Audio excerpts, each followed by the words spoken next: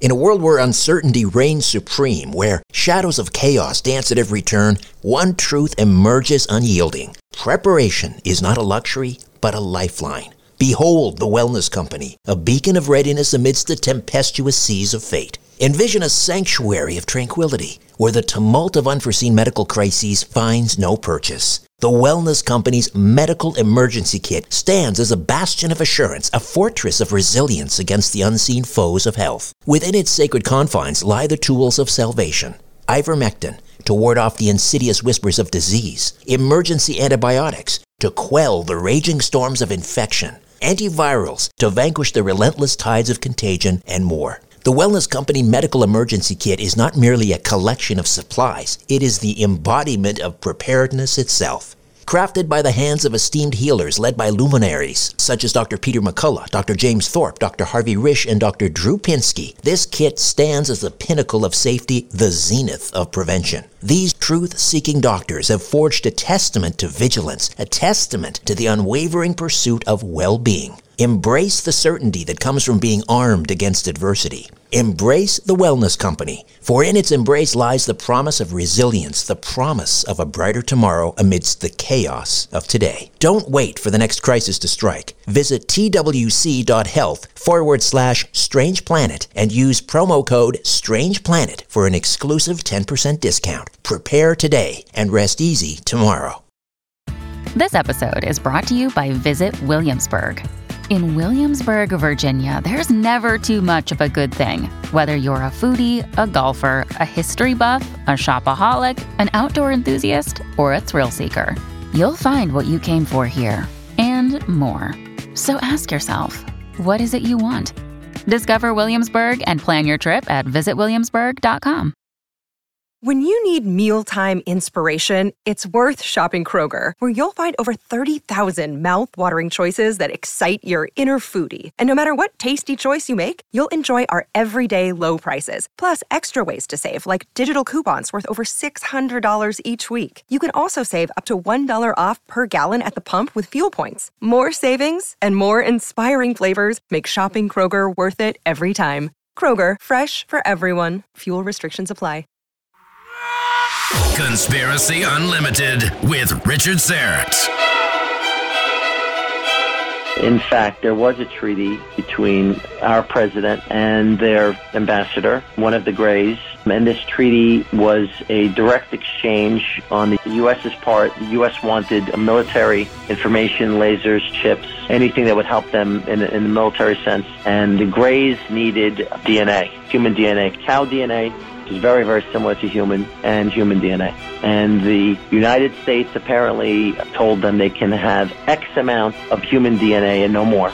And apparently the Greys didn't follow along with that. Hey there, I'm hard at work on another edition of Inner Sanctum, my free monthly newsletter.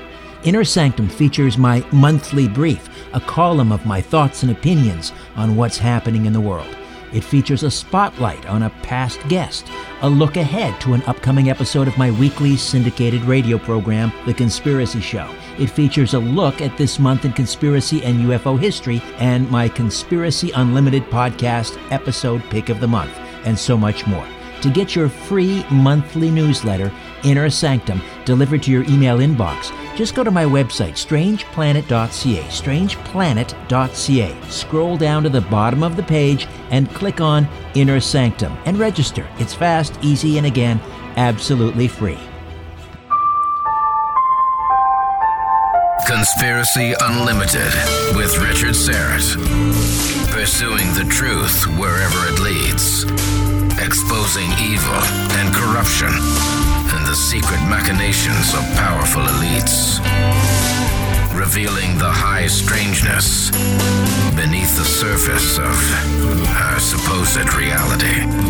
Coming to you from his studio beneath the stairs. Here's Richard Syrett.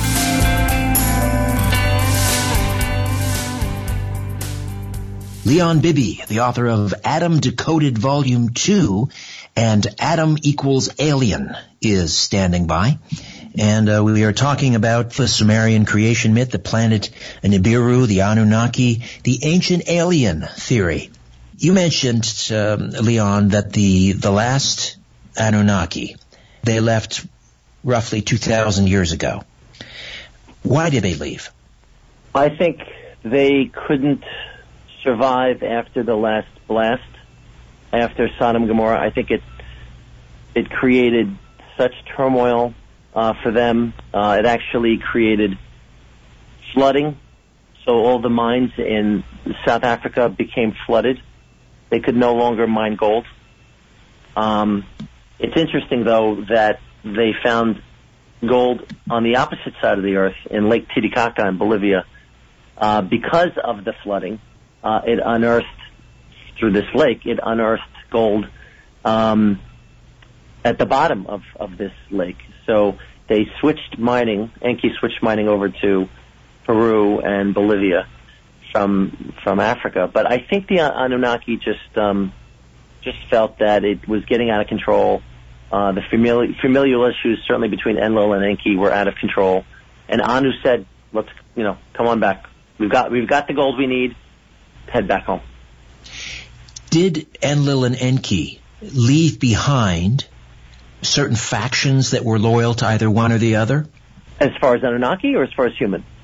Well, humans that were loyal to one to one or the other.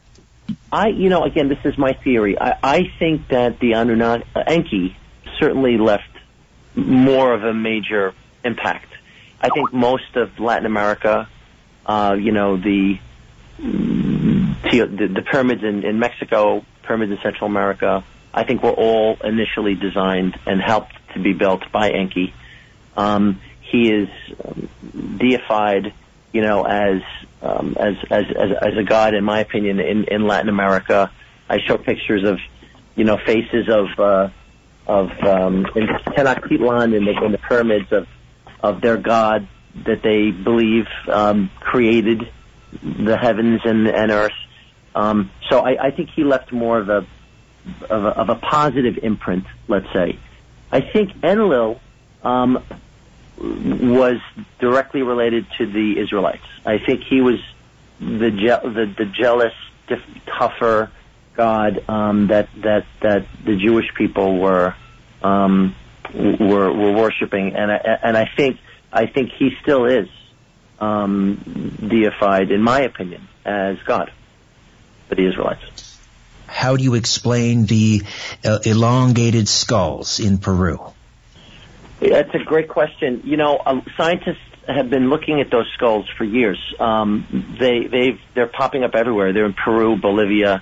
Several scientists are living in Peru and Bolivia, just researching them. I believe that they're direct descendants from Anunnaki. I believe that the skulls weren't man-made, weren't made by some, a lot of times in Africa, they'll bind the top of the skull of an infant, which is sort of mushy, let's say, not firm, and it will become almost like an egg-like head. And I believe that this was a deification of the Anunnaki. But in Peru and Bolivia, I think these are legitimate skulls that are still sitting in museums in these cities of Anunnaki skulls. I think these are real. These are 2,000 cc cranium skulls from Anunnaki, and I think that there's no explanation for them because they're not they're not sort of mutated. They had to have been legitimate. And what do we know of the physical description of the Anunnaki from the cuneiform tablets? Did they talk about sort of a conical shaped head? Yeah, they could. The Egyptians had it. Which were again direct descendants. But yes, you see the Anunnaki with conical shaped heads, especially the women. You see them in the tablets wearing a headdress on top. And it stems right down through the Egyptian pharaohs and dynasties. You see even Tutankhamun and Akhenaten all having elongated skulls. And it didn't come from the first Cro-Magnons because the Cro-Magnons had shorter skulls with 950 cc brains. These brains are 1450 cc's to 2200 cc's, much more advanced than Cro-Magnon. So obviously these skulls came from somewhere. How does an historical Jesus fit into this narrative? I think he's one of the original offspring, in my opinion, as was Moses, as was Abraham, as was Noah. I think he was one of the original Nephilim, which is offspring of Anunnaki and human. I think his miracles were real. I think that he was obviously appointed as the son of God, and I believe that his, as you say, love God, love your neighbor are two of the most, if not the most important communications that we could have in life. So I believe that yes, he was in fact one of the most important, if not the most important, Nephilim discussed in the Bible. What do you think about the pyramids being used for extraterrestrial communication? Why did the Anunnaki build the pyramids, Leon? So the pyramids, in my opinion, were energy devices. And they needed to use the ley lines of the earth to emulsify that energy that's beneath the earth now, everywhere on the earth. And if you notice, all of the pyramids, and there are 10,000 pyramids on the earth, some very small and some very large. Some you know about, some you haven't seen yet. But there are 10,000 pyramids, and they all lay along these ley lines, these energy grids. Several people have written books about ley lines and about the energy grids. But I believe that the pyramids were used to create energy, to basically power up their ships, power up their lasers, power up their civilization. So it's just interesting that a couple of the authors that I discussed in my book, two of which, one is an electrical engineer and one is a chemical engineer, Christopher Dunn, talks about the pyramids using piezoelectrical energy, creating hydrochloric acid and hydrogen fuel, similar to how the fuels that what the sun uses as energy. And he proves this by showing that there's remnants of hydrochloric acid and gypsum in both the king's and queen's chambers. So there must have been a reason to create these remnants. Cadman talks about the pyramids as being a water pump, almost like a catalyst for water energy. And he also shows remnants of salt and iron and even gold in the pyramids. So they were definitely used, in my opinion, as energy. I find it very interesting that the top portion of the Giza pyramid is missing. I think that it was, if you look at the pyramid right now, if you look at pictures of the pyramid, you'll see that it's missing some sort of a capstone, they call it. And I believe the capstone was a crystal, was crystalline in nature, and that it used the power generated inside of the pyramid to connect the other pyramids with that same power. Is there a correlation, or what is the correlation between the, let's call it the Anunnaki pantheon, and the Greek gods or the Egyptian gods?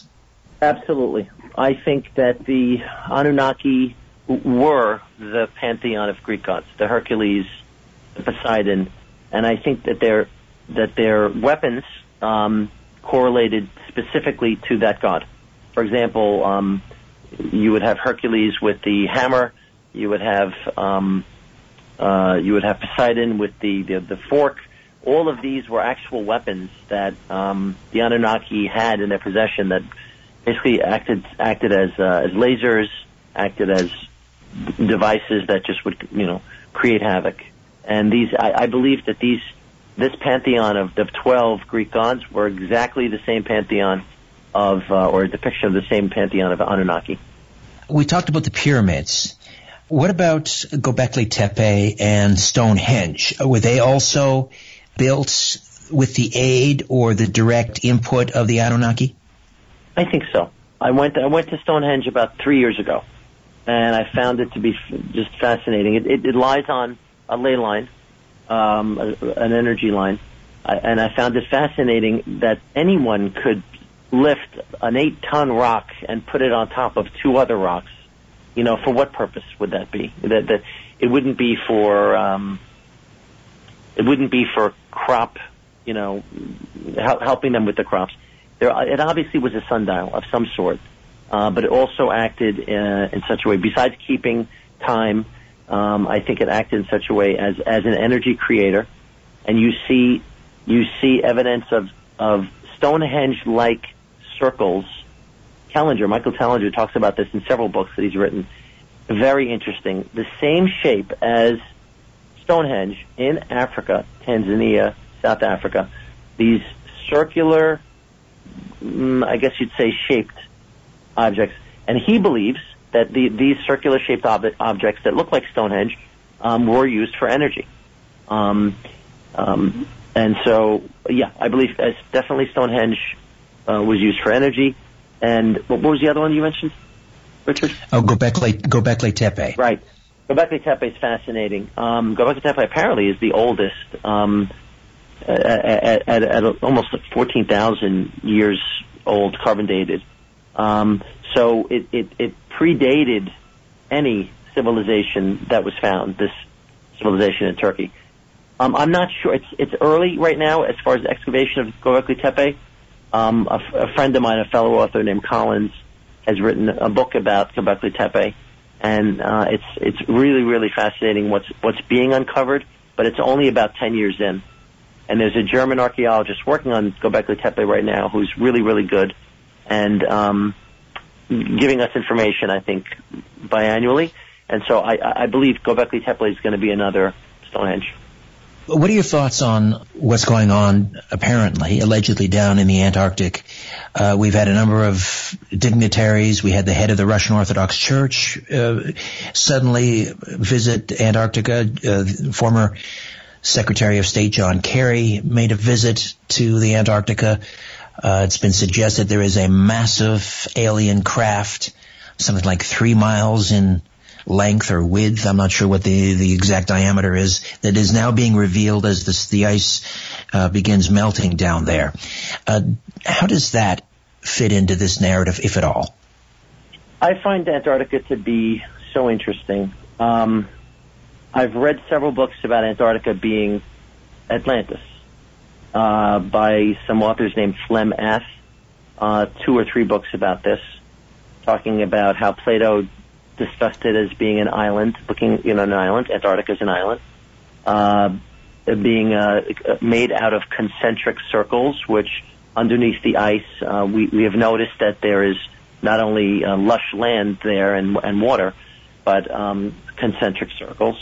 So, was it Atlantis? I don't know, but that's, you don't think so? That's a possibility. I don't know, but I do know that there was a U.S. mission led by an Admiral Byrd in the late 1940s to Antarctica.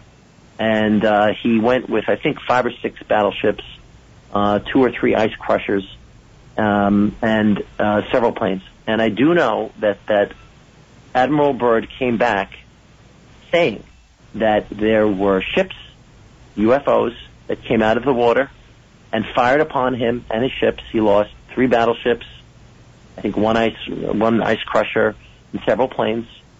It was not the Nazis that were supposedly in Antarctica at the time as well.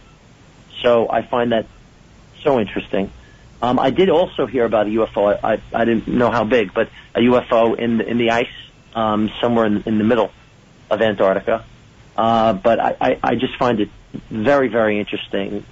And yes, could there be an alien presence there under the water or under the ice? Sure, absolutely. The alleged meeting with President Eisenhower and a group of aliens in 1953, I think it was. Mm-hmm. The Anunnaki, yes, the Anunnaki were not, I'm guessing, involved in that since the last one departed in 2000. So, since 2000 years ago, when the last of the Anunnaki left, is it now pretty much open season on other extraterrestrial civilizations that want to intervene? Are they doing it with the tacit approval of the Anunnaki? Are they doing it, despite Anunnaki warnings to stay away? I mean, how is this playing out? That's a great question. So what I've read is that there are 57 species of aliens that have been given terminology in the U.S. undercover military and Canadian. So of the 57 species, several of them, and I discuss several of the 10 of these species in my second book. The Greys are everywhere. The Greys come from Zeta Reticuli, and there seems to be several different variations of Greys, tall, some short, and of the short, there are some subspecies of the short, some that are leaders, some that are sort of followers, almost like robotic, if not robotic followers. So I think it's open season. I think the Earth is a very, very special place. I think we have developed faster than many, many races, and that people are noticing us. I think after the first nuclear warhead was set off, they're noticing us with, I think, admiration for the speed at which we're evolving, but very, very concerned about our warlike tendencies. And they're concerned because if we continue to unleash nuclear warheads anywhere on Earth, it does affect the rest of the universe because through vibration, because basically everything is vibration and everything is sound and waves, and it has effect. And so they're very, very concerned. And that's why there have been shutdowns in Montana of nuclear facilities, just literally shut off by UFOs. There are UFOs all over the U.S. and Canada that are just concerned and showing themselves and saying, we're here, and if you continue to, continue to have your nuclear warheads ready to fire, we're going to do something about it. And so I've always wondered, though, where were the UFOs in 1945 when the Americans dropped 2 big ones on Japan? Yeah, I don't know. It's a very, very good question, because I've heard UFOs have been around since early 1900s, and there've been stories about them in 1936, 38, 39, and then obviously 43 Roswell and going forward. I don't know why they stopped Oppenheimer from dropping the first nuke. I don't know. Maybe they were going to see, will they really do it? But I don't know. But I think after that happened, it created such a shockwave, literally, across other sentient beings that we've become sort of that kindergarten bully in a world of mature adults. And they're very worried about us. Getting back to the 53 treaty or arrangement that was made, is that where permission was given to certain species to abduct humans? Yes. From what I've read through Freedom of Information Act documents in Washington, in fact, there was a treaty between our president and their ambassador, one of the Greys' ambassador, were called the Greada Treaty, and Greada, G-R-E, signifying gray, alien. And this treaty was a direct exchange on the U.S. The U.S.'s part. The U.S. wanted military information, lasers, chips, anything that would help them in the military sense. And the Greys needed DNA, human DNA, cow DNA, which is very, very similar to human DNA. And the United States apparently told them they can have X amount of human DNA and no more. And apparently the Greys didn't follow along with that. No kidding. Yeah, I would think that treaty would have expired by now, or should have. Jacques Vallée and a growing number of people who research in this space, who write about UFOs and ETs, Dr. David Jacobs, Nick Redfern, are coming around to believing that there is a deception going on here with ETs. Vallée wrote a book called The Messengers of Deception. Dr. David Jacobs believes that the alien abduction phenomenon, which has been sort of described as, I guess, some sort of a step in consciousness or consciousness raising. A lot of people in the UFO community believe that there's nothing nefarious about alien abductions, but you have then people like Dr. David Jacobs and others who believe that there is a alien-human hybrid program going on, and this is all sort of a precursor to an invasion. So as I say, more and more people coming to this realization that there is a deception going on. What are your thoughts? I agree. I think there is a deception. I think there's a lot of very, very bad tendencies. The fact that they're not keeping with their word, based upon the Greada Treaty, to me tells you can't trust any of these gray aliens. I have read about other aliens, however, that are tall whites. We call them the tall whites from Andromeda, that apparently are very positive and want peace and love and procurement of information and education and evolution. And so I have read about other species that are very fond of Earth and sort of feel, I guess, with all of the intergalactic information that I've read, stemming from Orion and Sirius, right? So several species have stemmed from Orion and Sirius, and then have moved on to the Zeta Reticuli, the Nibiru's, to other planets. I think everyone sort of wants to have a little imprint on our little galaxy, part of the galaxy, and Earth being a really important one. I think we're very special, and I think that they not only are looking for resources in the form of DNA from cows or humans, but or raw metal resources.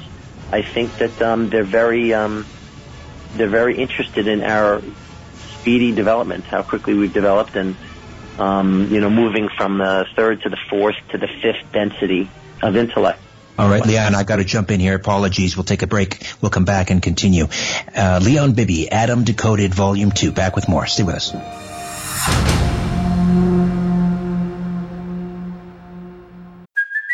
Hey, it's Kaylee Cuoco for Priceline. Ready to go to your happy place for a happy price? Well, why didn't you say so? Just download the Priceline app right now and save up to 60% on hotels. So whether it's Cousin Kevin's Kazoo Concert in Kansas City, go Kevin, or Becky's Bachelorette Bash in Bermuda, you never have to miss a trip ever again. So download the Priceline app today. Your savings are waiting. Go to your happy place for a happy price. Go to your happy price, Priceline. Another day is here, and you're ready for it. What to wear? Check. Breakfast, lunch, and dinner? Check. Planning for what's next and how to save for it? That's where Bank of America can help. For your financial to-dos, Bank of America has experts ready to help get you closer to your goals. Get started at one of our local financial centers or 24/7 in our mobile banking app. Find a location near you at bankofamerica.com/talktous. What would you like the power to do? Mobile banking requires downloading the app and is only available for select devices. Message and data rates may apply. Bank of America NA, member FDIC. This is the story of the one. As head of maintenance at a concert hall, he knows the show must always go on. That's why he works behind the scenes, ensuring every light is working, the HVAC is humming, and his facility shines. With Grainger's supplies and solutions for every challenge he faces, plus 24/7 customer support, his venue never misses a beat. Call quickgrainger.com or just stop by. Grainger, for the ones who get it done. C60 EVO delivers the miracle molecule, ESS60. It's pure carbon 60. Why not love your body and share C60 EVO with those you love? ESS60 from C60 EVO is a mega antioxidant for increased strength, endurance, flexibility, and a deeper sleep. It's great for pets too. I take a tablespoon every day, and so does the mighty Aphrodite. We're both sleeping better than we have in years. And during the day, we have such tremendous energy and vitality. We're both pain-free. In a landmark peer-reviewed animal study in Paris, France, rats fed ESS60 lived twice their normal lifespan. Go to c60evo.com/Richard-Serrett or click on the C60 Evo link in the episode notes. Use the code EVRS at checkout and save 10%. ESS60 from C60 Evo. Order your miracle in a bottle today. As you're staring up at the night sky, ever wonder who's staring back? No, me either. But I guess you better say it because of Richard. He's all wrapped up in this stuff. Conspiracy Unlimited with Richard Serrett. Welcome back. Leon Bibby stays with us. Adam Decoded Volume 2. The first book was Adam Equals Alien. Leon, give us a website and tell us where we can get a hold of these books. My first book, Adam Equals Alien, is available on www.adamalien.com, which is my own website, or you could go onto Amazon. And Adam Decoded is going through now. I'm creating a new website for it because it's part of a trilogy. Adam Decoded is available on Amazon. If you just type in Adam Decoded, it's available in Canada, U.S., etc. When the Anunnaki return, you stated, Leon, earlier that you believe it'll be around the year 3100? Yes. Is that something that we should be fearful of or look forward to, in your estimation? I think fearful. I think it's not a good thing. I think it's going to create a lot of gravitational pull issues. It's going to create flooding. It's going to create, hopefully, the Earth doesn't, the Earth has moved on its axis before, and that's part of the reasons we've had the Ice Age and major, evolution, major gravitational and geological issues. But it's going to create a lot of problems, I think, and they always do come to Earth when they're within our galaxy. And they will definitely come to Earth at that time. So I'm concerned. I don't think it's going to be a hello greeting. Well, the sort of the perturbations aside, what about the motives this time around from the Anunnaki? I mean, who's going to be in charge? Is it going to be Enlil or Enki? Are they still alive? I think so. I think they're still alive because, it's from the Egyptian kings list. I don't know if you know about this, but there's a Sumerian tablet that's square, rectangular, and it has the Egyptian kings list. And it lists all of the kings of the Egyptian dynasty. And you'll notice that each of these kings reigned between 4,000 and up to 26,000 years. Now, some people say, it's not really a year.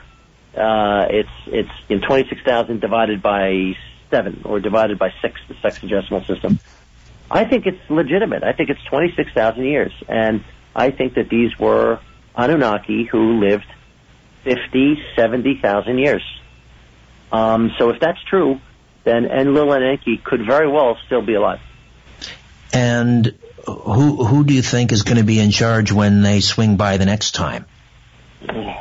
I hope Enki, because in my opinion, Enki's the good guy in our development. Enki's the creator of us, in my opinion, again. And Enki is he's venerated all over Latin America as Quetzalcoatl, as the feathered being, the feathered god, and the pyramids were all dedicated to him. He apparently just educated the people on how to be civilized, laws, court system, judicial contracts, marriage, divorce, everything. So I think he was basically the positive protagonist, and I think he loves what he created. And there's Sumerian tablets even said that I love my creation, that he said that he loves his creation, and I think that he's the most positive being that we have seen in the tablets. And if he's in charge when Nibiru swings by again, would you then anticipate that there would be, will he come bearing gifts, in other words? Is he going to kickstart our human evolution again? Is he going to bestow free energy upon us and these sorts of things? I think so. I think, geniuses, you mentioned free energy, geniuses like Tesla, who was 1,000 years ahead of his time with free energy. People like Einstein, geniuses like this, Galileo, Aristotle, people like this were almost as if they were his students, that they learned 1/100th of his knowledge and tried to apply it to a good cause. And I think that Tesla was really the last greatest scientist, besides Einstein, of our time, especially as it relates to energy. And I believe that Enki, who's depicted in several pictures as in working almost like an architect of energy, would certainly be very proud that a person like a Tesla or an Einstein became what they became. And I think, yes, he would want to hopefully come to Earth, see where we're at, and bring us to, I was mentioning, the fourth density, which is like almost as if you're unlocking 10% more of that quote-unquote junk DNA and becoming super intelligent. The Mayan calendar and the Mayans, any correlation between the Mayan calendar and the Anunnaki? Yes.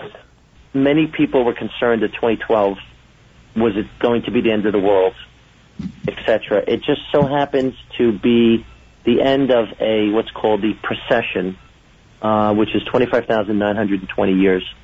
And this precession basically is a solar precession of time, meaning the Earth's progression over 25,920 years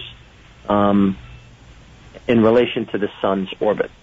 And so the Mayan calendar, which was almost like a computer, besides keeping time, it also advised when to fertilize their crops, acted almost as a fire, water, air distributor, where they would basically be advising the people, hey, it's going to be hot, it's going to be cold, it's going to be chilly, it's any time, any climate information. But more importantly was the precession, the solar precession, in keeping with time and the relationship of Earth to the sun and its orbits. And so this was so far ahead of its time, it only could have been constructed, by the Anunnaki. The vast majority of the cuneiforms, the cuneiform tablets, I believe are in the London Museum. I mean, they're not for public eyes, correct? Yes, correct. Why do you suppose that is? What's on those cuneiform tablets perhaps they don't want us to know about? Oh, that's just so interesting, Richard. I just think that there's, I didn't used to be this way. I used to be a sort of a layman, just believing what I heard on television and on the news media. And now today, a lot of times I don't believe it at all. I just think that the information in the Sumerian tablets is so powerful and so real that if taken word for word would basically shake foundations of science and religion to a degree.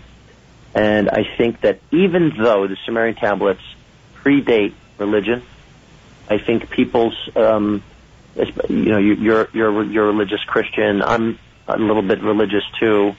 I think it would, I guess I wouldn't scare them, but it would just basically tell a different story rather than the story we've read from the New Testament or the Old Testament.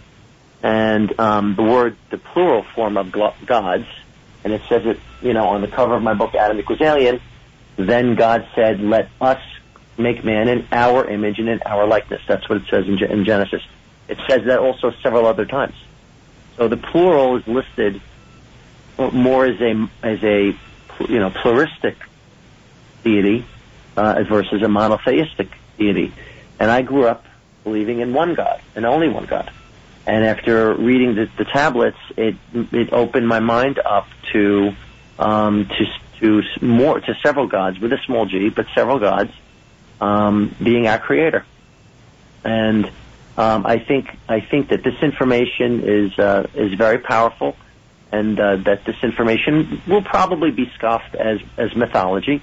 But if it's not mythology, and my first chapter in my book Adam Decoded was myth or mythology, and I believe myth or history, and I believe that this myth is history.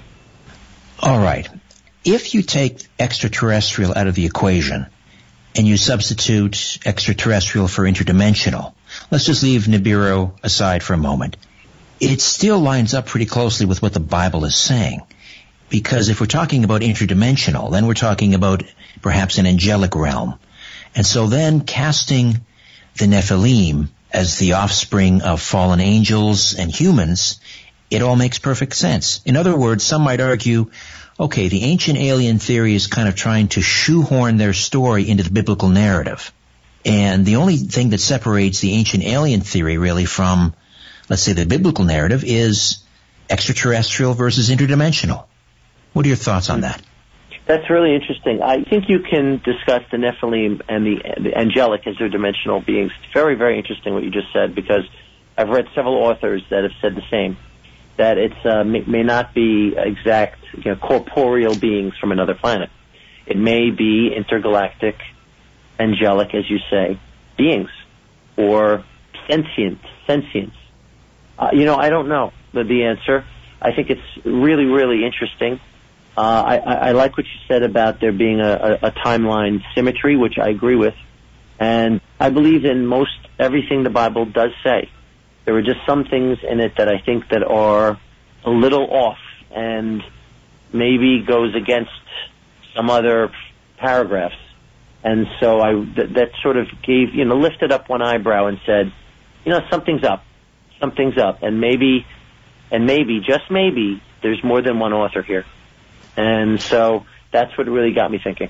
There are 30,000 Sumerian tablets in one museum, but across the globe there are many, many more, and more still in the ground in Iraq. Do you believe that there are still scores of these tablets still buried in the sands of Iraq? And was this perhaps the reason that just prior to the Gulf Wars, beginning in the early 90s, was this the reason that Saddam Hussein had called for a team of German archaeologists? They were in Iraq just prior to the war, but it was never disclosed what they were looking for. Is this perhaps what they were looking for, more of these Sumerian tablets? Or perhaps were they looking for a Stargate? And is that the real reason for the Allied invasion of Iraq? They were also looking for that Stargate. Where did you hear that information? The German archaeologists? Yeah. I remember reading that just after the first Gulf War broke out, that Saddam Hussein had summoned a team of German archaeologists to Iraq. Mm-hmm. I think it's so interesting that you just mentioned that. Very few people know that. I have heard that. I'll get to that in 1 second. Sitchin said that there were about 200,000 tablets.